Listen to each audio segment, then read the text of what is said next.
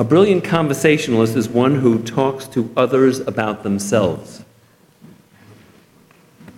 A bore is one who talks to others about himself. And a yenta is someone who talks to anyone about anyone. The doleful yenta, the gossip, though not held in high regard, finds a particular currency in a forthcoming Torah portion in 4 or 5 weeks that will be read during Passover, or right after Passover actually, Tazria.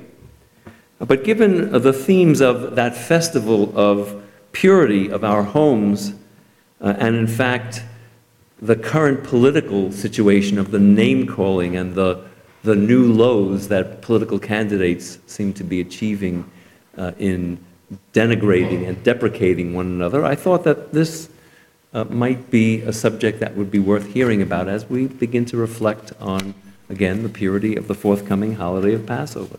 Tazria is actually concerned with contagious diseases that affect people and their homes. And this is certainly a good jumping-off point, again, to talk about personal purity.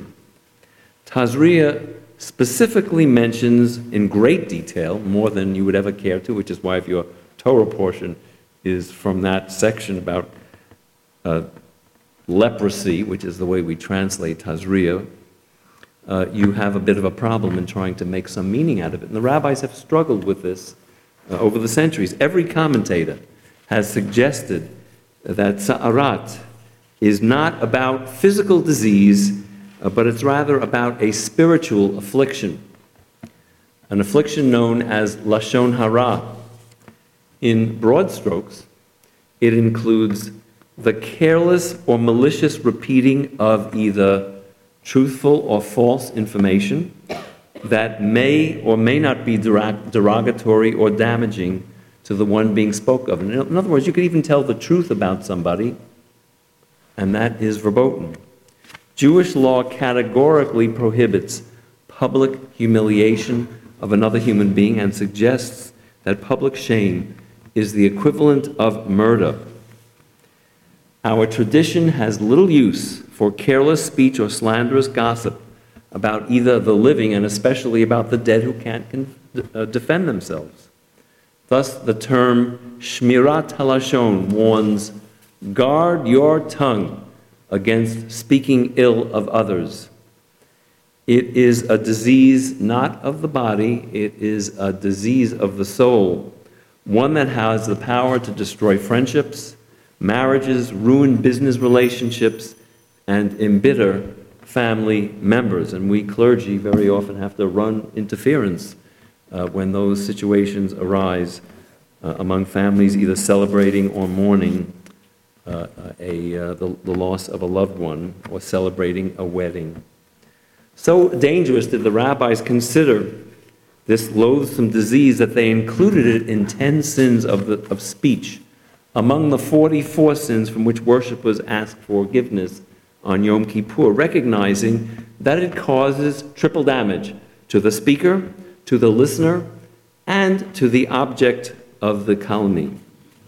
So serious did the rabbis take the matter of evil talk that they actually considered it greater than the most repulsive categories of forbidden sin: idolatry, sexual impropriety, and the taking of innocent life. Tazria is concerned with ritual impurity caused by contact with a dead body, by being afflicted with Tazria, leprosy, which is now called Hansen's disease. Pollution by body discharges, mostly notably flows from reproductive organs or contact with a postpartum woman. Such contact disqualifies a person from approaching the sanctuary. The cleansing, purification rituals for individuals as well as for polluted houses are described in greater detail than one would ever care to read. Now, the English language has 600,000 living words, and the average person has a vocabulary of only 1,000 words, and knows but seldom utilizes another 500 words. So that's 1,500 in our universe.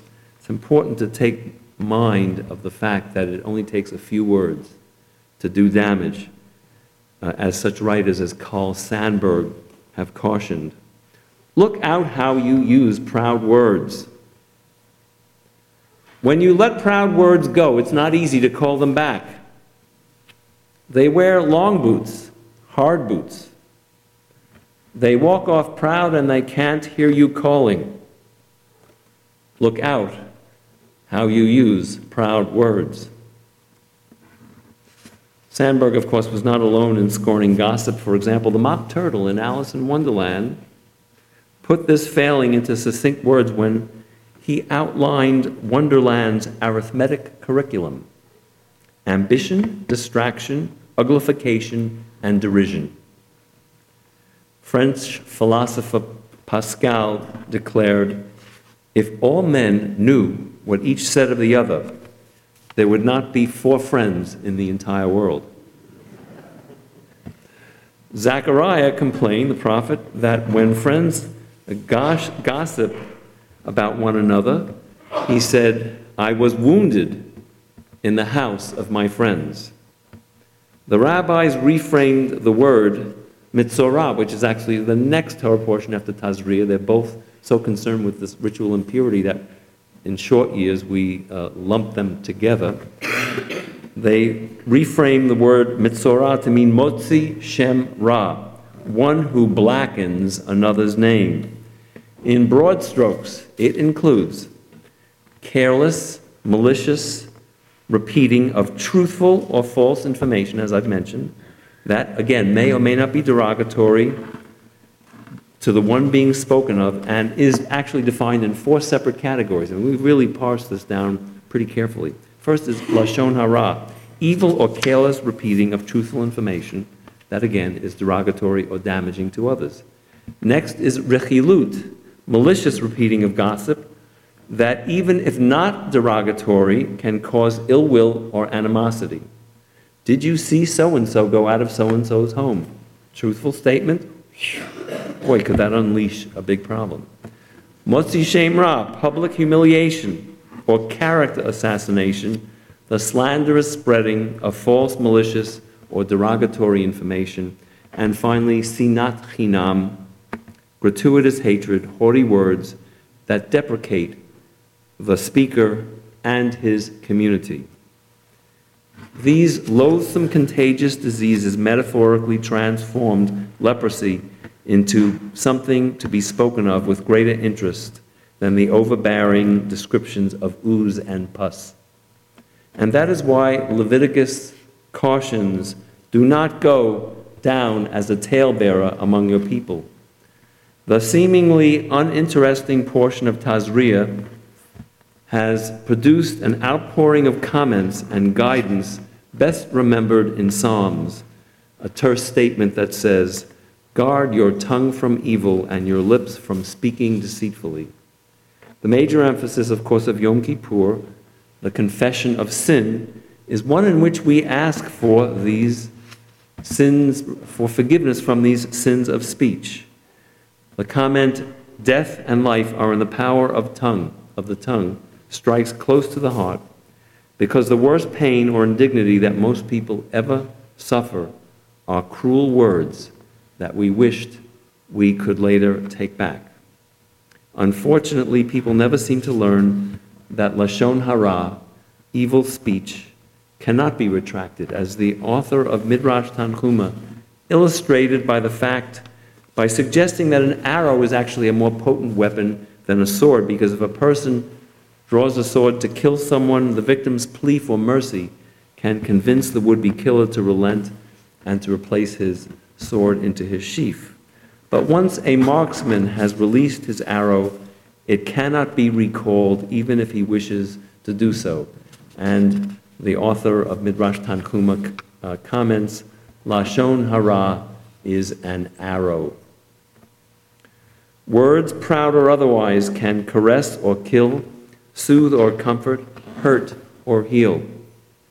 Jewish tradition goes to great length to caution against lashon hara, evil language, because a few ill-timed or misused words has the power to end friendship, demolish reputations, destroy marriages, ruin business relationships, and embitter family members. Words can damage the innocent and destroy the blameless. Thus, Jewish law suggests that public humiliation, either through careless speech or slanderous gossip, is again the equivalent of murder and more horrific than the most repulsive categories of sin.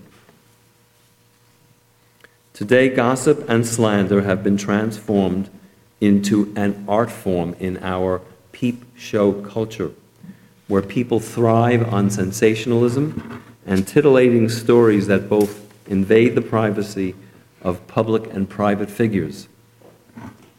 Figures who try to keep ahead of the speeding paparazzi, who long for a snapshot, a news clip, a hot rumor, who need tabloid newspapers to demonstrate and to amplify their sensationalism.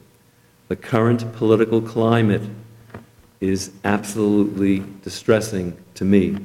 The candidates calling each other Etch-a-Sketch, or I could just go through the whole list. That's just one that comes to mind. It's kind of a kiss-and-tell-all reality show in which cheaters are on the ascendancy in our society, transforming gossip into something that we almost become immune to. We hear it so often. An exhaustive catalog of these behaviors was written by Philip Roth in Operation Shylock.